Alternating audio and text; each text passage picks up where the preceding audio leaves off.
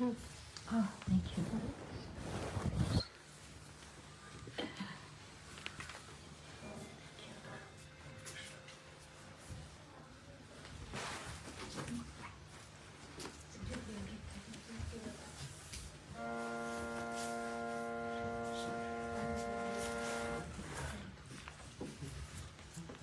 So this song is a song by Srila Bhaktivinoda Thakur, and it has names of Krishna, especially his most intimate names. So now, let's just say that you were walking down the street in Hawaii, and that's the first time you'd ever been there. And then, from a window, someone called out your nickname. Anybody here have a nickname? You don't have to tell me what it is, but you have one, right? So Hare Krishna, nice to see you. Thank you for coming. This is Rupesh Kumar. Rupesh Prabhu. Hare He Krishna. comes regularly in programs. Chai. It's such a pleasure. So let's say someone says your nickname, and in 1 second, you would turn around and try to understand who this is, because you'd immediately know that this person knows me, knows my family, knows something that has an intimate connection with me. And so, in his teachings, Chaitanya Mahaprabhu says that God has many names. He said that they all have spiritual power. But some names are more intimate names, because God has many features, as mentioned in the Shastra, Vadanti tattva vidas tattvam yajnanam advayam brahmeti paramatmeti bhagavaniti shabdite. God is advaya gyan tattva. He's one truth. There's only one thing, God. He's everything, all at the same time, but he has different aspects. One of them is his Brahman effulgence, other one is his localized feature, like in our hearts, in every atom, and the other is his form of Bhagavan, where he's intimately connected with his devotees, especially in Vrindavan. And so the names that Bhaktivinoda Thakur puts in this song are the names of Krishna in Vrindavan. So one of the ways he describes, does Chaitanya Mahaprabhu, that we become close to Krishna is by singing his names. And this is also mentioned in the Srimad Bhagavatam, that when you say the names of Krishna, he actually listens. And for those who say his name with love, then he won't leave that person's heart. He always stays in their heart. He's bound by the ropes of love, is Krishna. So this science of singing the names of Krishna, and especially the ones that are related with his connections to his parents, like Yashoda and Nanda Maharaj and all his friends in Vrindavan, is a very sweet way to connect to God. It's the easiest practice of yoga, just by the doctrine of the name, the holy name. So you know the song Jai Radha Madhava? Yes. Okay, so if you don't know it, you can just, you have a songbook? Yes, yes. Yeah, let's put the songbook and we can sing it together. So my spiritual master, His Divine Grace A.C. Bhaktivedanta Swami Prabhupada, I met him in 1973 in San Francisco. I was minding my own business, going to high school, and then he had his campaign to teach Krishna consciousness, and he came to the West, all the way from Vrindavan. And I was looking for something more than I was getting in my life. And when I read his books, I found that this is something more I was looking for. So I joined the ashram in San Francisco, with the blessing of my parents, at that year in 1973. And then Prabhupada came there, and he sang all these songs, and they were very captivating. So this is one of the songs he would always sing before he would speak on the Srimad Bhagavatam. So with his blessings, we try to sing this song all together today. And remember the relationships Krishna has in the spiritual world. So this is known as the song called Jai Radha Madhava.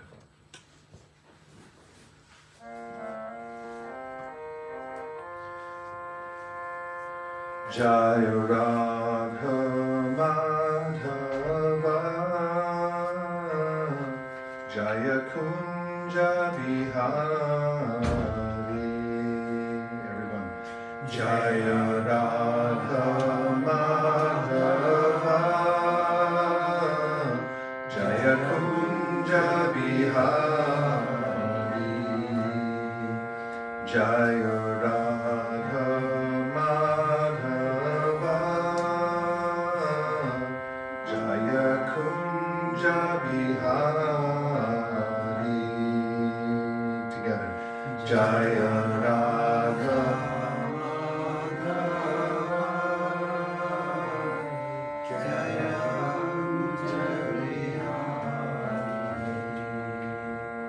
Jaya Radha Madhava Jaya Kunja Vihari. Jaya Radha Madhava Jaya Kunja Vihari. Second part. Gopi Jana Vallabha Jaya Giri Varadhari. Gopi Jana Vallabha Jaya Giri Varadhari. Gopi Jana Vallabha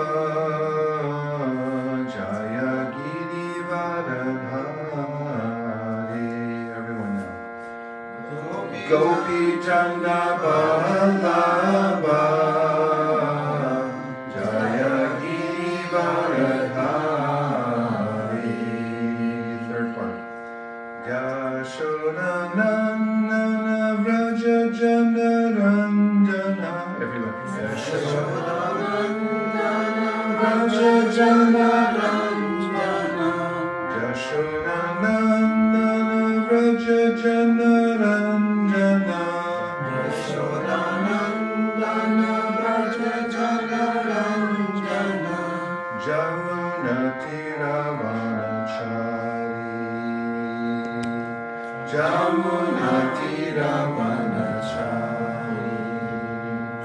Jamuna Tiravanachari. Everyone. Jamuna Tiravanachari.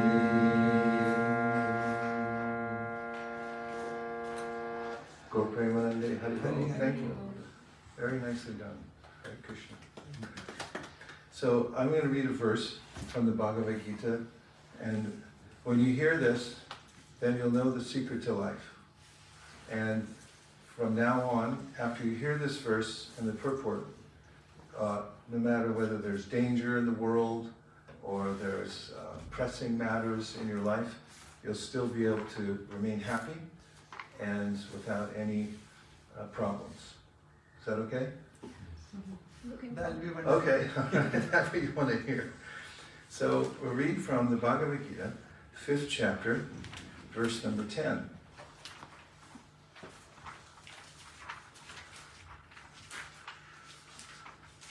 In my book, it's on page 248, but there may be different books.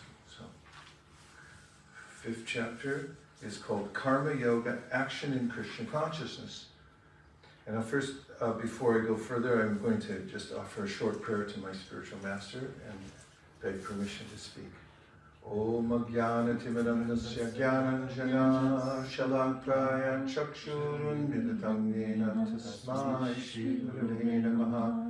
Jaya Shri Krishna Chaitanya Prabhu Nityananda Sri Advaita Gadadhara Shivasari Gaura Bhaktivinoda. Hare Krishna, Krishna Krishna, Hare Hare, Hare Rama, Rama Rama, Hare Hare. So in this verse, Krishna says, Brahmani, which means unto the Supreme Personality of Godhead. So here we're talking about, Krishna's going to be talking about what we do with our resources. Every one of us has some resources. So Brahmani means that he's indicating where they should be invested.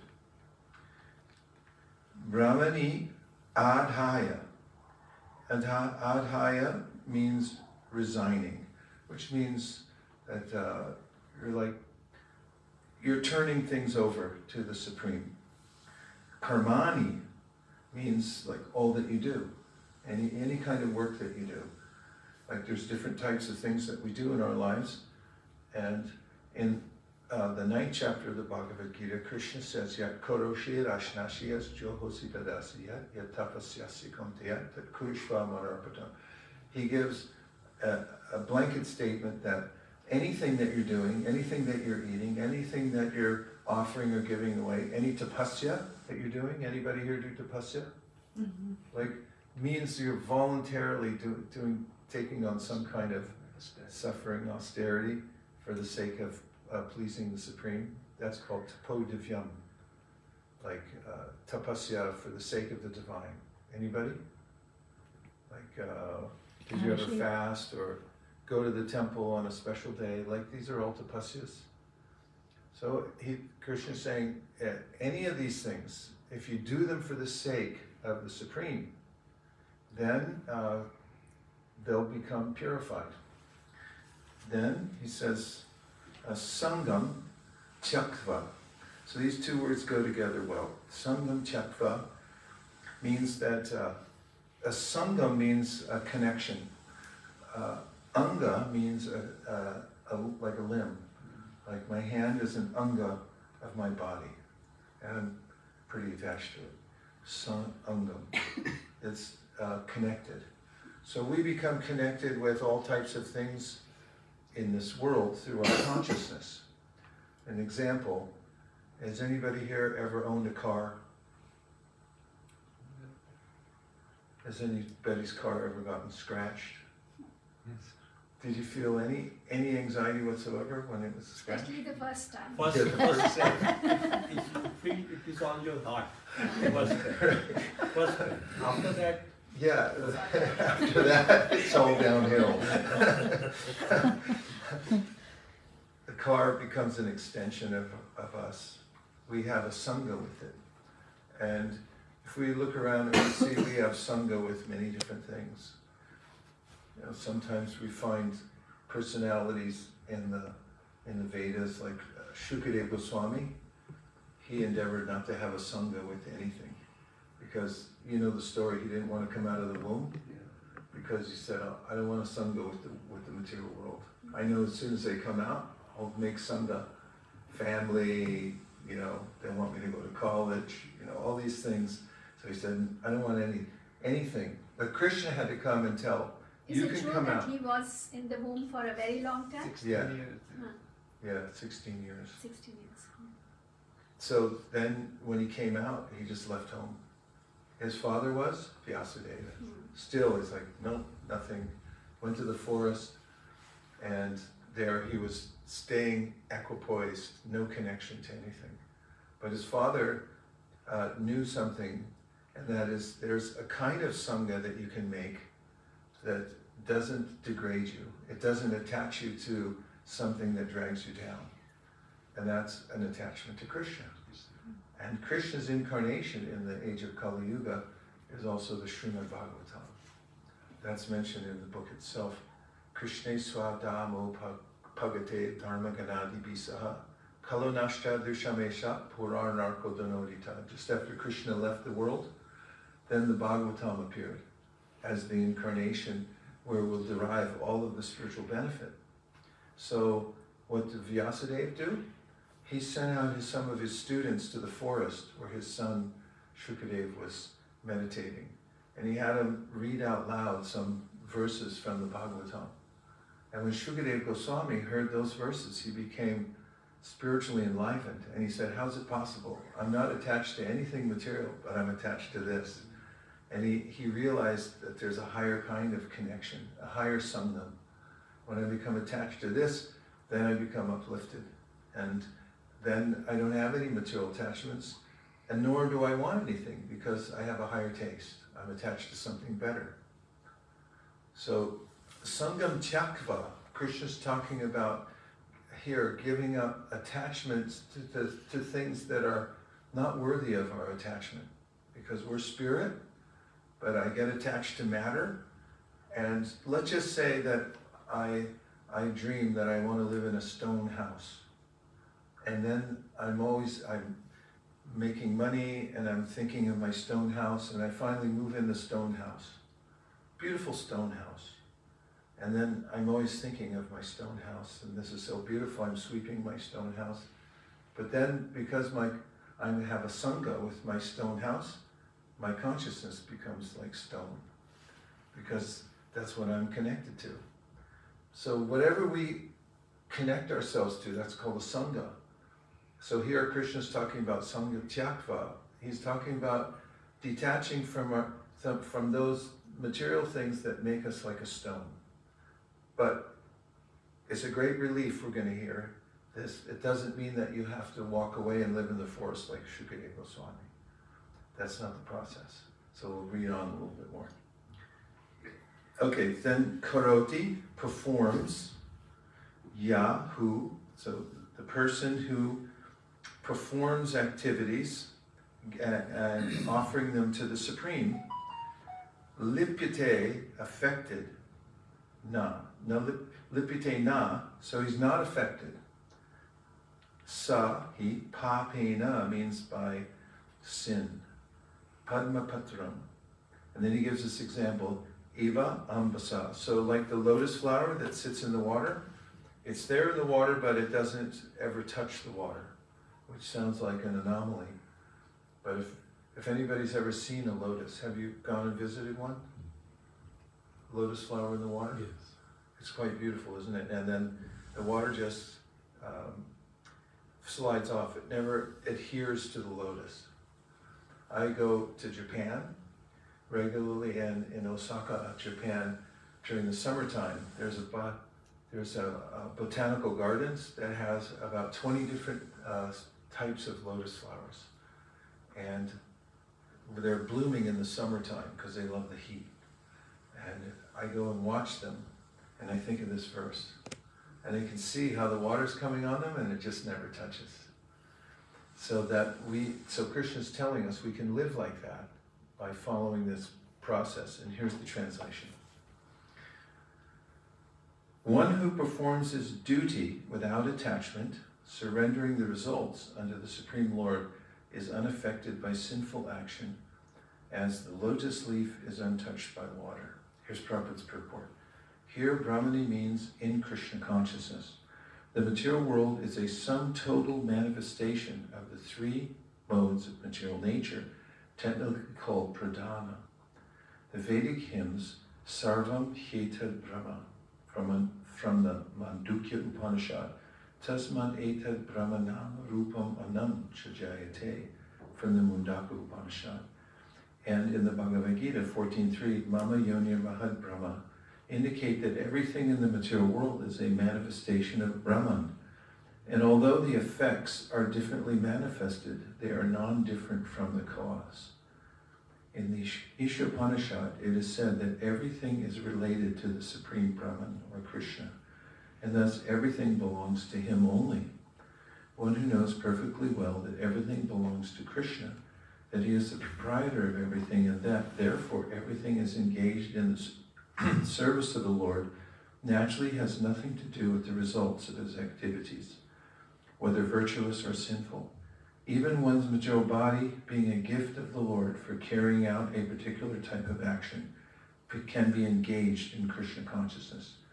It is then beyond contamination by sinful reactions, exactly as a lotus leaf, though remaining in the water, is not wet.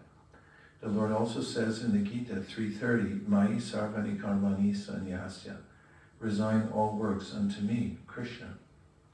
The conclusion is that a person without Krishna consciousness acts according to the concept of the material body and senses, but a person in Krishna consciousness acts according to the knowledge that the body is the property of Krishna and should therefore be engaged in the service of Krishna.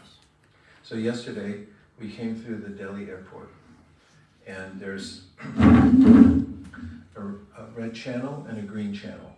You're all familiar when you go through customs, right? Right. Red channel means that you have something to declare. And green channel means nothing to declare. It's all within the limits, right? So let's say you go through the green channel and they pull you over, and then they look and you have something you're not supposed to have, and you get a penalty. And even if you go through the red channel and you have something to declare, still you have to go through the trouble of declaring it, and then you'll say, like, okay, you have to pay this much, or whatever it may be. So whatever we're carrying around within us is monitored by the material nature. As Krishna describes earlier in the Bhagavad Gita, there's a way that whenever we're leaving this body, we're also compelled to take on the next body based on what we're carrying with us, what we carry in our hearts. And that's what's accommodated in the next life. So if we have a lot of extra stuff, even contraband, that we're carrying with us, like, really bad habits that we just hold on to, that's like, you go through the channel and they're like, hey, you're not supposed to have this. You get that's accounted for. So the way to live throughout this life, Krishna's telling about in this verse, is to not become overburdened by material attachments. So then somebody might say, but I have attachments anyway. Isn't that the natural course of life? Everyone has some attachment to people, right? Anybody here attached to any person that you know of? Who you can think of? Anybody you can think of that you're attached to? Like, name a person. Everybody means Your children, Your family. your family. Do you have a family member you're attached to? Yes. Yeah. Anybody else? Your mother? I was very attached to my parents. I liked them very much. They were so nice to me. So I was very attached. And anybody else attachments? Family members? You like your family, right? Okay, so yes, it's natural to have attachments because that's the nature of consciousness. We love. The quintessential nature of consciousness, Chaitanya Mahaprabhu taught, was that we have love. And that means that we are connected through feelings of emotion to other people. It's quite natural. So we can't artificially cut that and say, I won't love anybody. And we also have a natural propensity to work. Just a baby who comes out, and as soon as the baby starts to get use of fingers, toes, and everything like that, it starts going around grabbing everything, right? Baby puts everything in its mouth, tries to explore the world, pull everything off the shelves. And this is the nature of a living entity. Krishna says in the Bhagavad Gita, Nahi kashit shanamapi jatutishchatya karma krit karyate hyavasha karma sava prakriti jargunai. That all living entities are always active and connected. So now there's no question of stopping activity or stopping the feeling of love and connection to other people, and not or stopping work. In fact, the whole Bhagavad Gita is about that. Arjuna wanted to quit his job. His job was as a soldier, right? And then he said, not this fight, I'm not into it. But you can't do that when you're in the military, right? Yes. And that's called going, you're either a deserter or you go AWOL, absent without leave, and then you're in trouble. You have to do your duty. So Krishna's giving the solution here, and it's an internal process. So he's saying that as you're doing all your work and whatever you're doing, whatever you're connected to, consider it that you're doing it for a higher purpose. And you're offering it to Krishna. And then it doesn't have the same effect. Then you don't get attached to it in the same way because it's not yours. So I'll give you the example my spiritual master used to give, and that is of a bank teller. Bank teller counts how many rupees a day? Approximately. Lakhs, millions. Depends which bank. A million rupees. And then let's just say the bank teller thinks, like, on the way home, I need a new pair of Bata shoes. And so bank tellers, how much is a pair of Bata shoes, Nirkula? I don't know. How much are, what kind did you get? 2,000-3,000. 2,000-3,000, that's a lot. But that's only $30, right? Yeah, 30,000. Okay, so bank teller says, okay, 10 million rupees I process every day. What's 3,000? So he just takes 3,000 off the stack and puts it in his pocket. And the camera picks it up, right? Because there's cameras probably everywhere on the bank teller. And then, is that okay? Why, it's only 3,000 rupees, needs a pair of shoes, right? It's not a big deal, right? No, it's a big deal. Even if he takes 1 rupee off the stack and thinks, what can you get for 1 rupee nowadays in Delhi? Nothing. Beggars don't accept. Nothing. They only have 10. Okay, 10 rupees, can you get anything? Bottle Peanuts. of water? No. Peanuts. Okay, let's hear it for peanuts. Okay, so I think I need a package of peanuts. I'll just take 10 rupees. Surely that's not a big deal, right? No, it's a big deal. A bank teller who takes 10 rupees off the top of the stack, unauthorized, you're fired. You're fired. It's a transgression. You can't take it because he took something for himself. So this is the formula Krishna's saying here. You work in the world, but take everything under this conception. And Prabhupada writes about this in one of his commentaries. He said, a devotee is one who sees the whole world as paraphernalia to use in service for Krishna. So now, if you take it that everything that you have is to be used in Krishna's service, then when you use it, when you do the work itself, when you're connected to it, then it doesn't have the same effect. You don't get in trouble for it. It's not like the bank teller who's taking the money off the top, who then gets in trouble for it. You're doing it in the right way, and that's what Krishna's talking about in this verse. This verse, Brahmanyadaya karmai sangam takva karotiya lipitena sapapena padma patram ivambasa. Krishna says you live like a lotus flower. You can be in the water, surrounded by the water, splashed by the water, but never touched by the water. How is that possible? So he says it's a matter of your internal conception of why you're doing the thing. And if it is, you're seeing, I'm using everything for service for the Supreme, then you're never affected by the karmic reaction. The sin doesn't touch you. The sin of being connected to a lower energy of matter, thinking this is mine. Because if it was yours, you'd get to keep it. But you don't. And we don't care, ultimately, because we're not actually part of the material energy. We're spiritual energy. And our real interest is in serving Krishna. So there are 2 concepts. I'm going to say these last 2 things, and then we'll have some discussion to churn this idea. Okay? But this is something I've been thinking about a lot, so I wanted to share it with you tonight. 2 concepts. One is a concept of gratitude, and then I have an opposite word or a concept that I'm going to say in just a second that is what I consider the opposite of gratitude. So first of all, has anybody ever experienced the feeling of gratitude? Yes. It's powerful, right? Yes, very powerful. So then Always. the opposite word is entitlement. Have you ever heard of the phrase, taking something for granted? Yes. Yes. This is entitlement.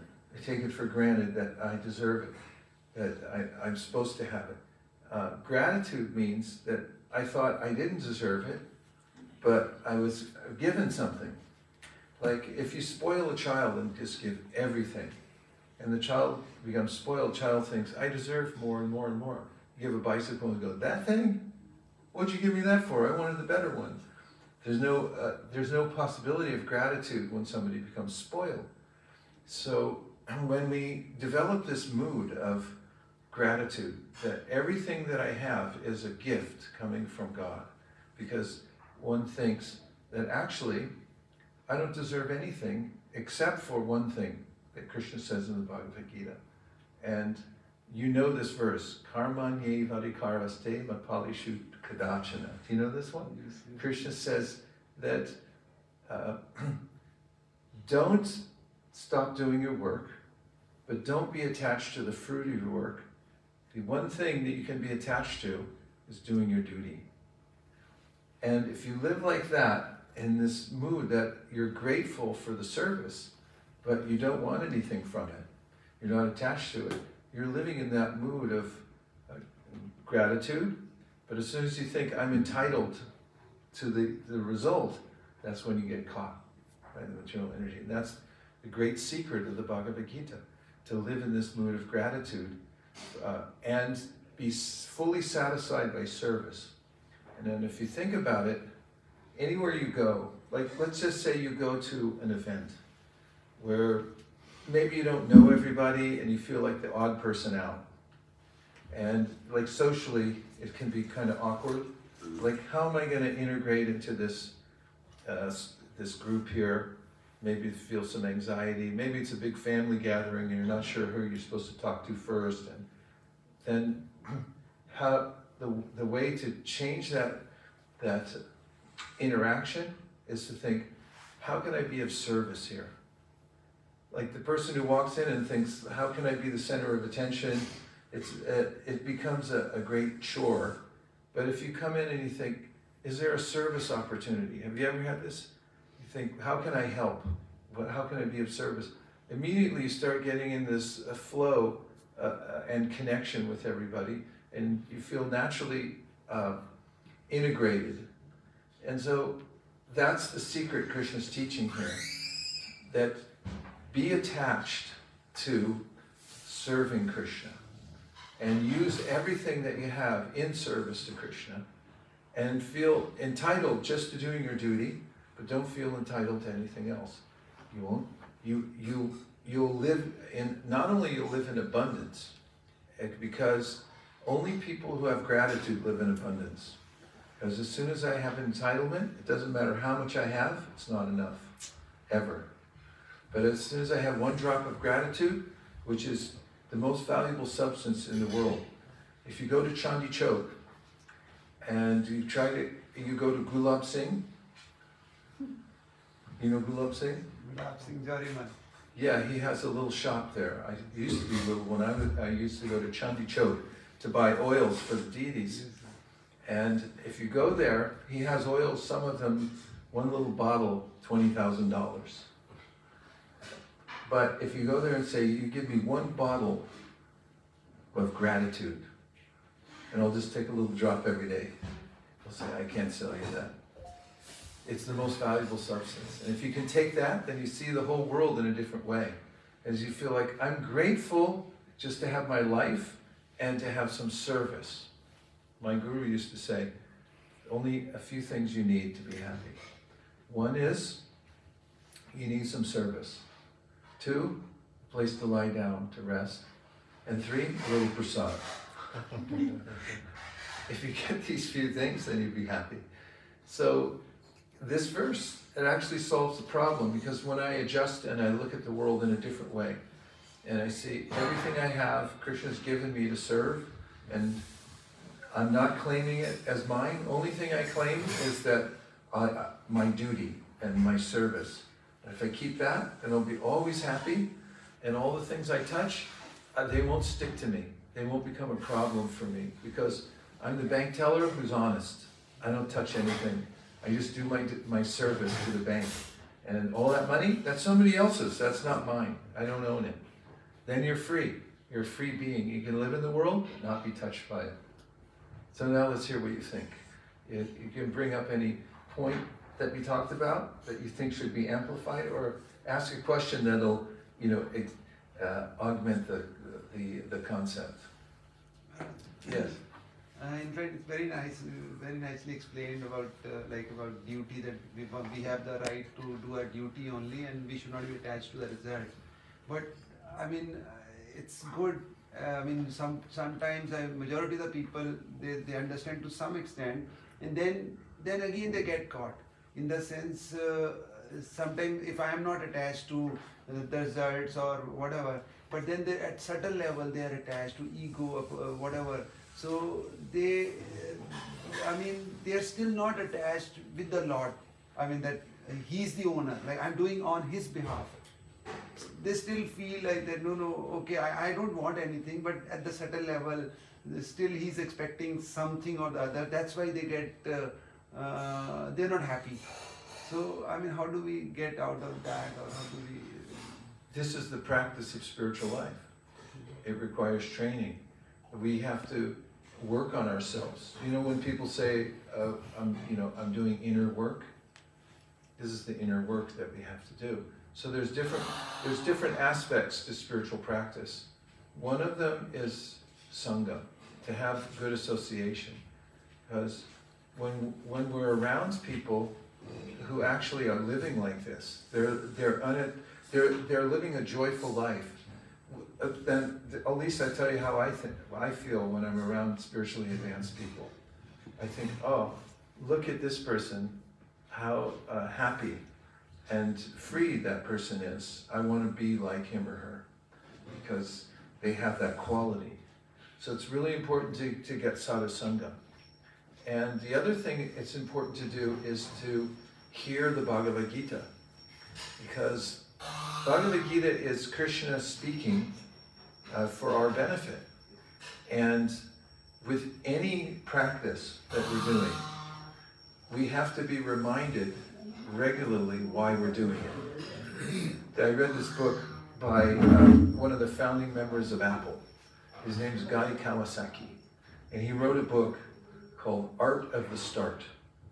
And it's about how to start companies. Because after Apple, he started a bunch of other companies and sold them and made a lot of money. So then he talks about, what are some of the aspects of starting a company?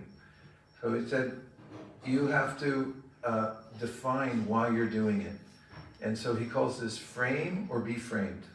In other words, frame what your life is supposed to be like. Otherwise, someone will come and frame it for you. Someone will tell you, no, you should be like this. Everyone's a doctor too. Have you ever noticed if you get a cold or anything else, or COVID, everyone will come and tell you, no, I'm telling you what you have to take to get rid of this.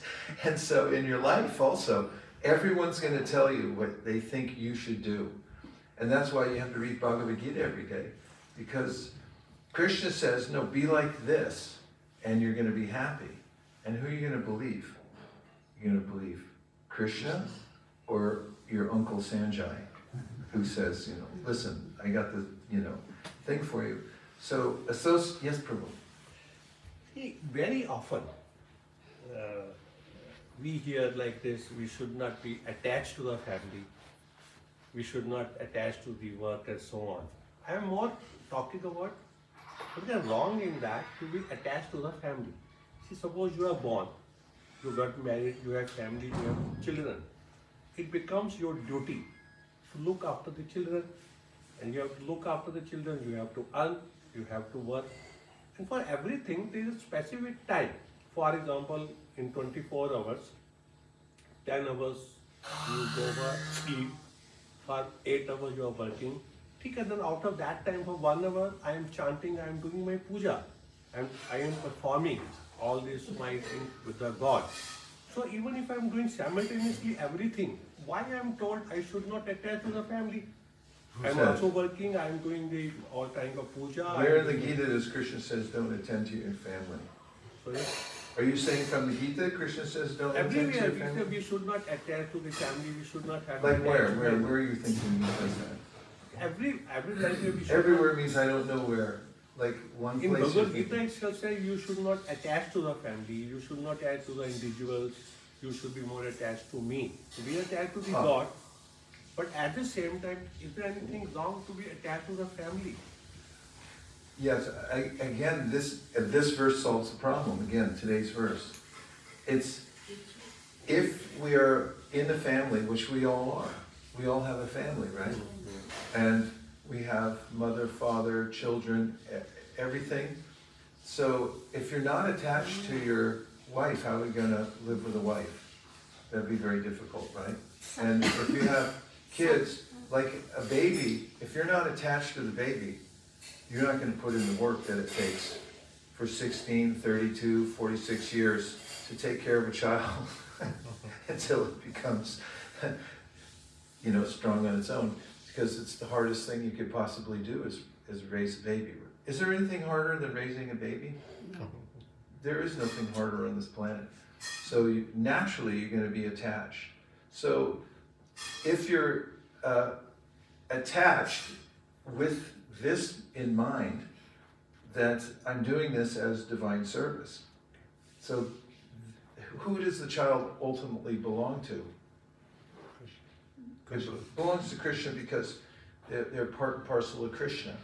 If I get attached only to the body, and I think this child is mine, and does the child always do what the parent asks? No. Does it ever do? No. Sometimes. It's very rare. Once the child grows up, 16, I left home when I was 16. Did my parents think that was a great idea? Not really, but that was my idea. And, I joined the Hare Krishna movement. But the fact is that we have very little control over children. We do the best we can. But what's the best that you can do? So I'll give you a story that Prabhupada told once. He said, let's say that a child runs away from home and goes off to another city. And then the child has an unforeseen accident and gets amnesia. And is there, ends up as a beggar, like knocking on the window at the intersection. We have a lot in California too. And then knock, knock, knock, give me something. So one of the father is distraught. Child is far away, lost, and then wondering, how will I get my child back? So a friend of the family just happens to be on a business trip in that faraway city and driving down the road and stops at the intersection, sees this person coming up asking for money and recognizes that's my best friend's son knocking on the window. So then he thinks, okay, here's two choices. Can roll down the window and say, here's $20, or even $100, or $1,000, or $5,000, and then drive away. Or can say, I know who you are. Why don't you get in the car and I'll take care of you. I'll take you back to your home. Which one's better? Even if you gave him $1 million, it wouldn't be a service to that child. But the person who says, I know who your father is, I know how to take you back home. So when we're interacting with family, if we have a higher purpose in mind, that I'm helping these living entities who have taken birth in my care to come back to their actual home, then I'll feel a sense of completion in my duty and satisfaction, because I'm applying this principle that Krishna says, right? That considered sangam tyaktva. I'm giving up my personal attachment that these are my children. And they're not going to do what you say anyway. So don't get that attached because you're gonna be in anxiety. But if you think, I'm doing this for Krishna, to bring them to Krishna. So the principle applies everywhere, it's universal. So if somebody thinks like that, that these children belong to Krishna, and I have sacred duty to them, or somebody thinks, these are my family members, they have to, for me to feel satisfied, they actually have to, become something that I want them to do.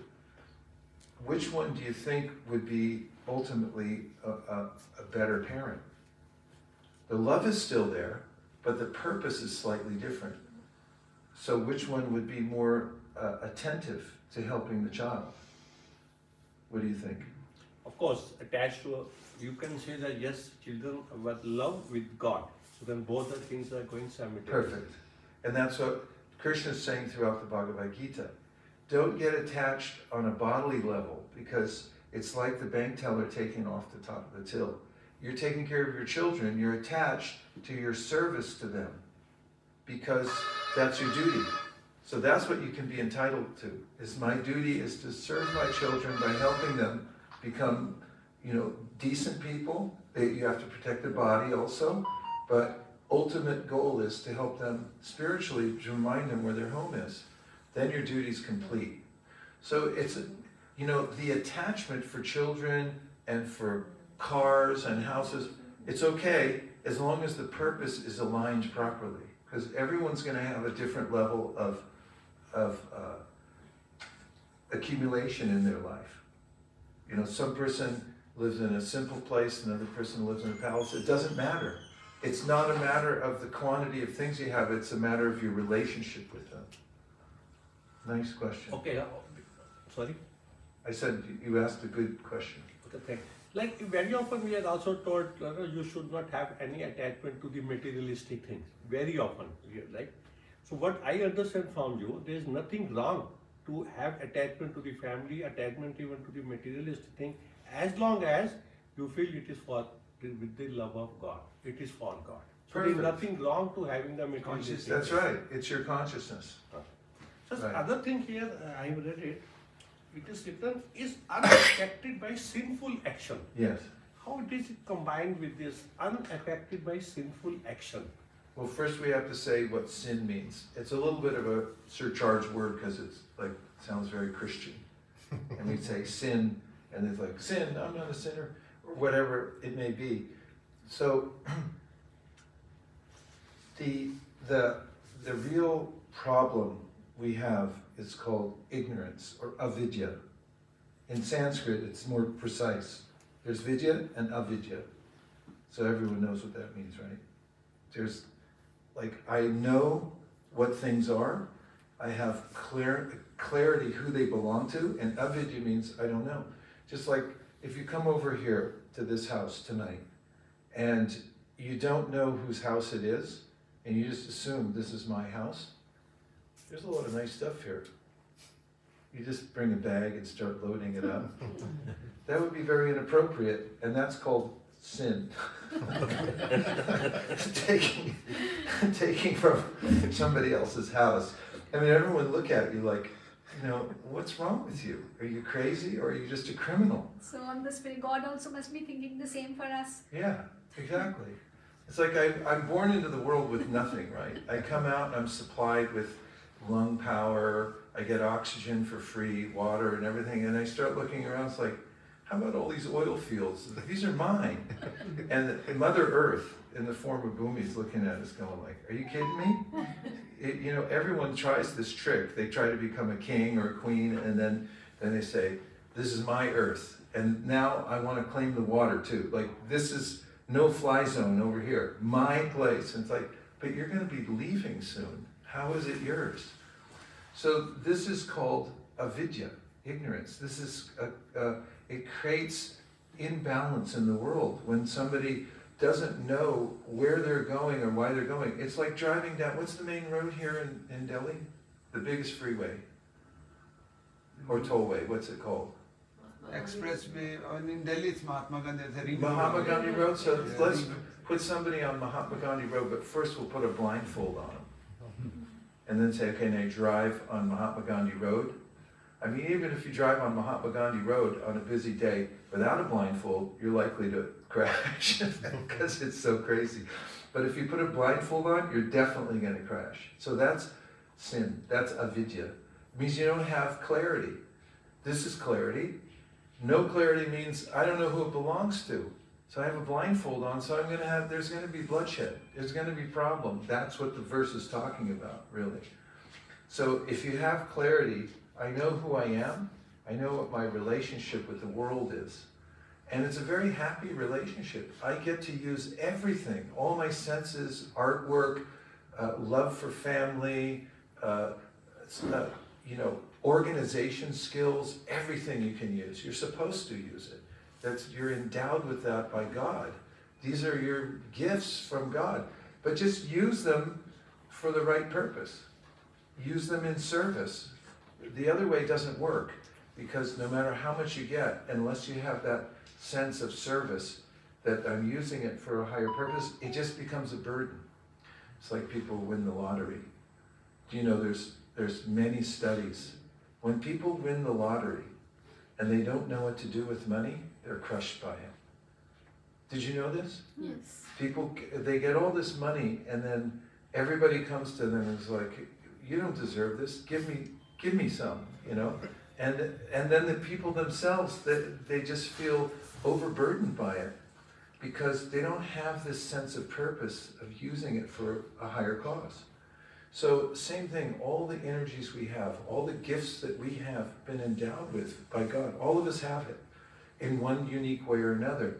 If we don't have that connection to service, that I want to use this for God, I want to use it for a higher purpose, then the energy just crushes us and we feel morose. Like, what's the use of it anyway? There's no connection. That's called avidya. That's sin. It means we're out of balance. The other word that connected is dukkha. Dukkha means we're out of alignment. Like if you have an axle in two wheels, if it gets a little bit out of alignment, you start feeling wobbling, and even a fire can start because of the friction. So this is what happens in our lives when our purpose is not aligned in service with God. Then I start to feel like anxiety, because my conscience isn't clean. I'm the bank teller I'm taking out of the till, and I know it. Deep inside, subconsciously, I'm thinking, I'm stealing, and so how can I be happy? This is avidya, or sin. So the alignment is this verse. Just get clear. Who am I? I'm bank teller. Who's in my family? These are God's children. I'm serving God by serving these children. Once Prabhupada told one of the devotees early on in our Hare Krishna movement, had a child, and then said, well, I can't come in and do my service now in the temple because Prabhupada said, your child now is your deity. Your duty to serve the child. You take good care because that's Krishna's child. You're taking care for that. And the love is there, naturally. But the proper alignment is there. It's not that this is only my child, but it's my child given to me for service to Krishna. That one tiny little alignment, that's the axle going right into the wheel in the proper way, right? So that's the idea. See, in the beginning you said that one body, after death, body goes, and then next body, so our karmas carries to the next body. Yeah. I have one question over here. I'm sorry, I'm asking some questions. Good questions. No problem. Yes, sir. Yeah, clarifications. Okay. You said ki, after the death, one body goes, our karma carries to the next body, right? Yeah. Now, body has two elements. Basically, one is the soul, one is the body itself. As a soul, we are told it is unaffected by anything. Soul is unaffected by anything whatsoever it is. Okay, understood. When body is burned, nothing is left out. And how the karmas will carry to the next body? Yes. Because soul was unaffected by all means. It doesn't get affected by anything. Body has gone, burned fully. How karma then carries from one body to the body? Correct. Okay, let me give an example. Anybody here have a smartphone? You have a smartphone? Everyone, did you back it up? Did I put you in anxiety by asking that question? You go to the shop and it's frozen and they say, did you back it up? It's like, I don't remember when I backed it up. So we have, consider the body. Let's consider for a minute, the body that we have now is a smartphone, okay?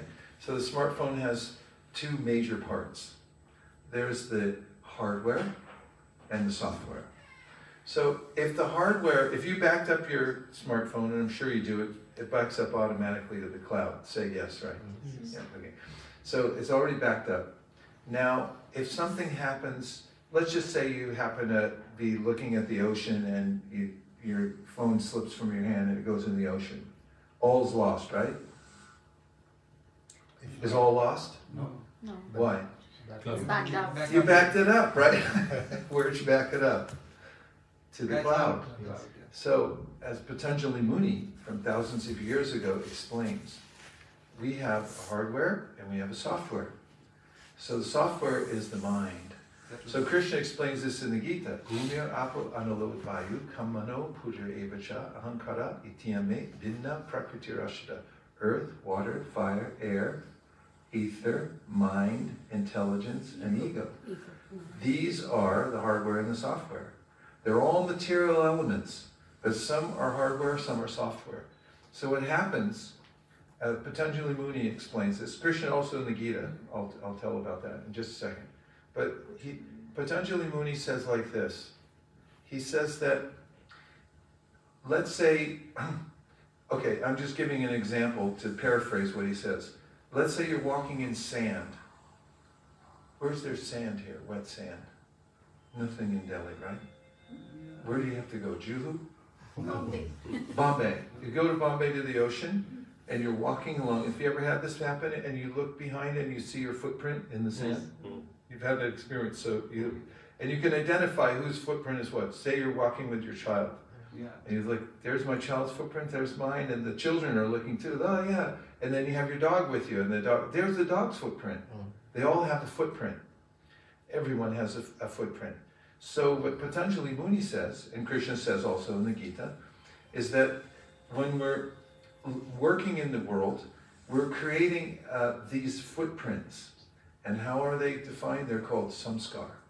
So samskar is an impression, a latent impression within the mind. And these impressions accumulate and they form a very specific kind of a footprint that we have that's very strong when we leave the body.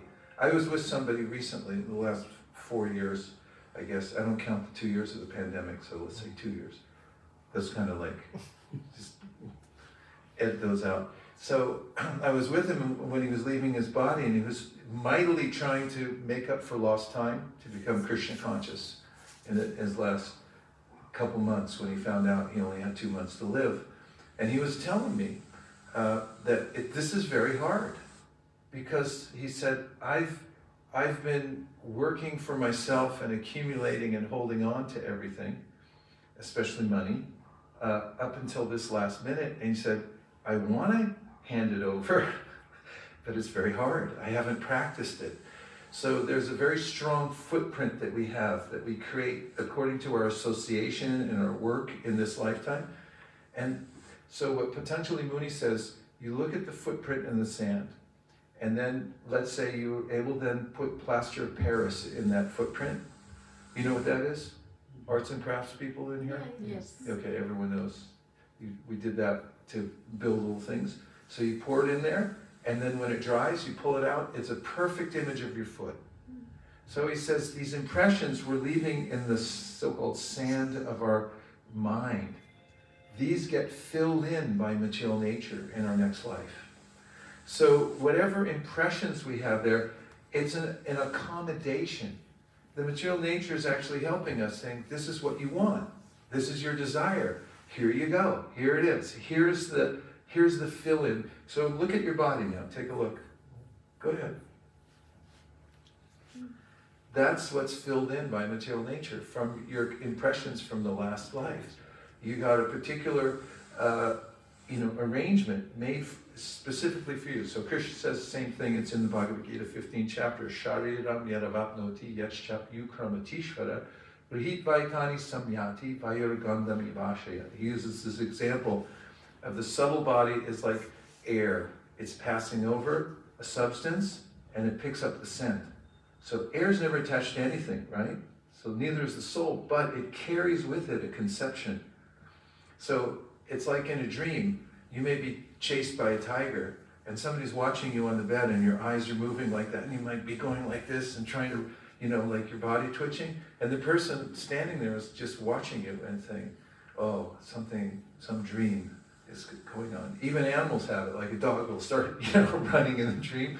So dogs have subtle bodies also. They're living entities. They just got accommodated by material nature with another kind of body. So Krishna says, Shojam chakshu sparshanam cha rasanam grahanam eva cha adishtayam manaschayam vishan upasevate. You get a custom ordered by material nature what you wanted. A certain kind of nose, ear, eye, sense of touch. Just like when you order online, it's like, okay, what kind of computer you want? Most memory I can get. What kind of other thing? You put in all the specs and then they send it to you, right? So we're ordering up through material nature. This is what I want. So when we leave the body, the material nature fills it in for us, and that's what we get. So when we change our consciousness, then we change everything. Everything is being manifest from us. We're creating it. This is one of the messages of the Bhagavad Gita. It's the greatest self-help book that was ever written. Because self-help, in essence, is all about, it's not what happens to you, it's about what you do about what happens to you, right?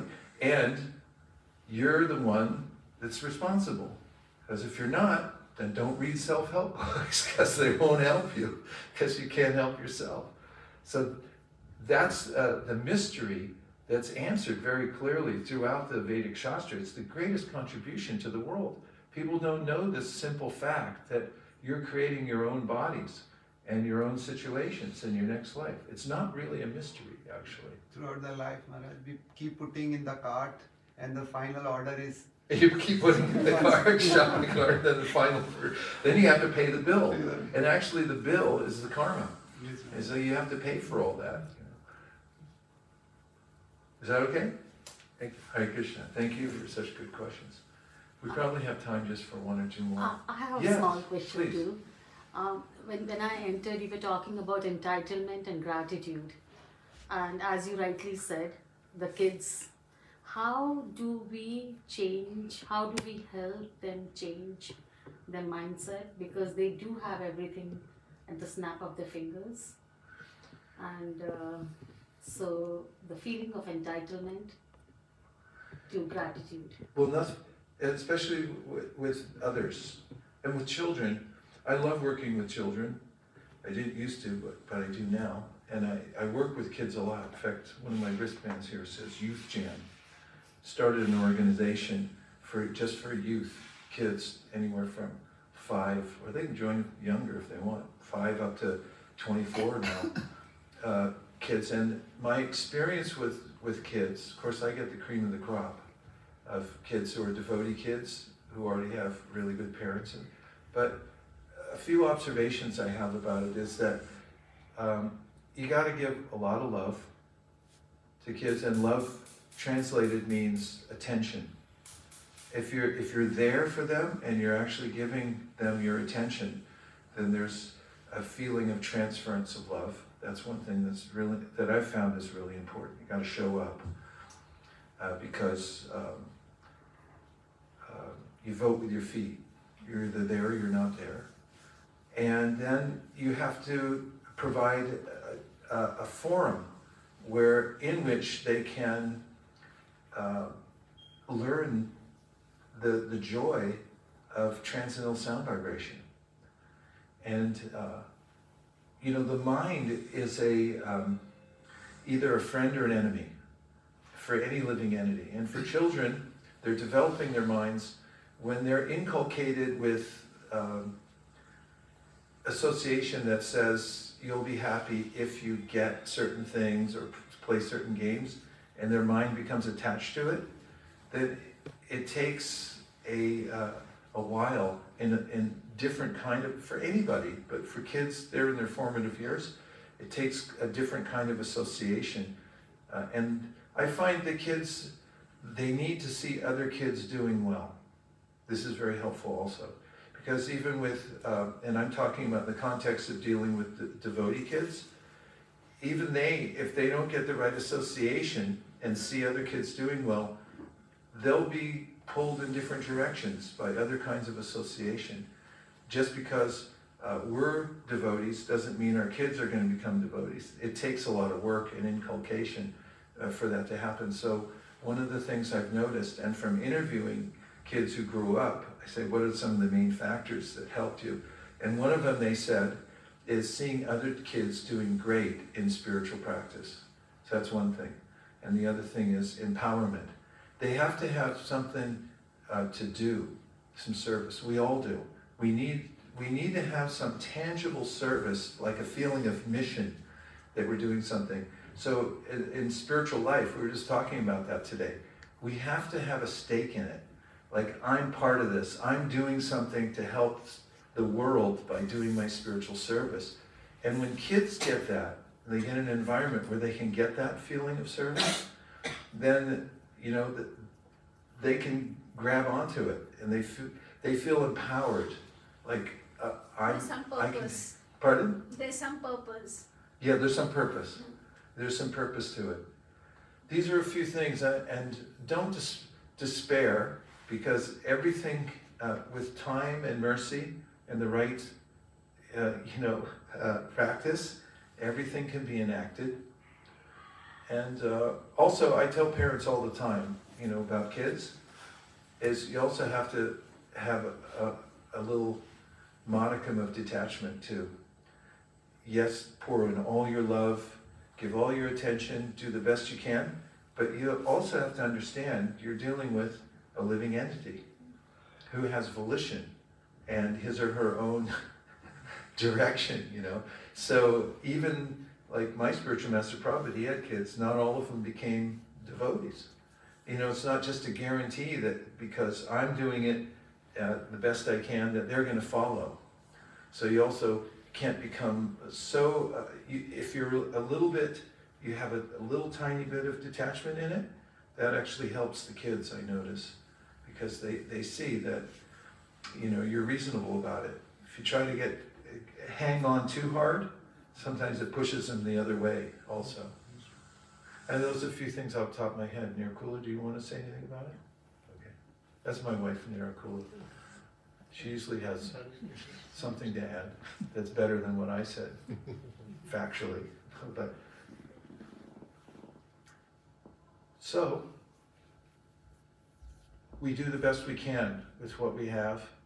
And if you do the right thing, Krishna says this in the Gita, don't worry, if you're doing the right thing and you're good for it, no harm is going to come to you ultimately. And like everybody ultimately is responsible for their own actions. So the best thing we can do for others is to have our own integrity. If we're whole, if we're doing it the best we can, then we have a lot of power that we don't even see. And if we don't, then it doesn't matter what we teach, it's not going to stick anywhere. It doesn't have potency. That's how it works on a subtle level. So all of you came heroically through the traffic. And it's really touching that at a moment's notice, you just picked up and came over here. I'm so deeply touched. And I know you have work schedules and all kinds of things, so I don't want to, take too long. It's already 8:20, so maybe we can stop there. Yes, Maharaj, whatever you speak. Well, that's what I'm thinking. Tomorrow morning, we're going to Vrindavan. My wife and I came over here because normally we come to Vrindavan at least once a year. I generally come at the very beginning of Kartik or a few days before, then my wife joins later. And I stay out at Govardhan Hill. There's an ashram out there called the Bhaktivedanta Ashram. And I use that time to exclusively lean into hearing Srimad Bhagavatam and other. We have a group that comes out there. It's kind of a sequestered place, so we're off the grid, and we can just for at least the whole month of Kartik, lean into hearing and chanting and practicing and stuff. Chakradola was there. Oh. Was it nice? Very nice. It was very nice. You know, just like really sweet time. So we're just going out to Vrindavan for a few weeks because we live in California. We congregate at a temple called ISKCON of Silicon Valley, and it's a very active service to be there and to be engaged all the time. And in order to be of more service, we're just taking a little time to sort of, nourish ourselves spiritually and feel that absorption that you get when you're in Vrindavan, so we can go back and be more effective. So we're going to leave early in the morning tomorrow and try to make it to Vrindavan in time to get our camp set up over there and start our process. Thank you very much for coming and your kind attention and amazing questions.